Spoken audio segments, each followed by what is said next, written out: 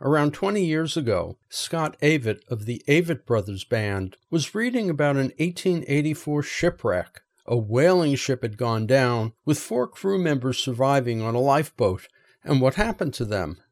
That propelled him, assisted by the other 3 members of the band, to contemplate life on the sea and what happens when you're left alone in the middle of calm, waiting to be rescued. The result was a concept album, Mignonette, named after the ship. Nearly 2 decades later, producer Matthew Maston, obsessed with the album and the group, joined forces with librettist John Logan and director Michael Mayer to create a stage rendering of the material from that album, plus other Avett songs interpolated into the narrative. The result is Swept Away, now playing at Berkeley Rep's Pete's Theater through March 6th. Swept Away opens with a man on his deathbed. We learn he was a sailor on a whaling boat, and something happened. In order to rest in peace, he's obliged to tell a story to us, the audience. From that moment, he's suddenly on the ship itself, preparing to leave port, men and captain at the ready. But they're waiting for 2 more sailors, brothers, to complete the crew. As they arrive, we learn the younger brother has run from the farm to see the world, leaving his fiancée behind. His older sibling has come after him, making sure he survived to come back home.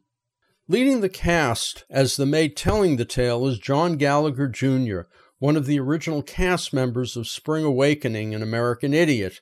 He is joined by 2 Broadway veterans, Stark Sands as the older brother and Wayne Duvall as the captain, along with Adrian Blake Ensko, one of the stars of the TV series Dickinson, as the younger brother. All 4 are sensational, though John Gallagher notably stands out in the lead role. But really, Swept Away is mostly about the production, which feels epic in its delivery to the audience, from the choreography in the opening sections to the spectacular moment of the shipwreck, and the lighting, the set design, all of which create a sense of wonder. But still, there's this gnawing sense that it's Much Ado About Nothing, that we're looking at stock characters living inside a tragic anecdote. It's not enough to take away the thrill or enjoyment of the production, but it is a kind of aftertaste as you're leaving the theater. Shouldn't a play do more than this? Swept Away, with music by the Avett Brothers and directed by Michael Mayer, plays at Berkeley Rep through March 6th. For more information, you can go to berkeleyrep.org. I'm Richard Walensky on Bay Area Theater for KPFA.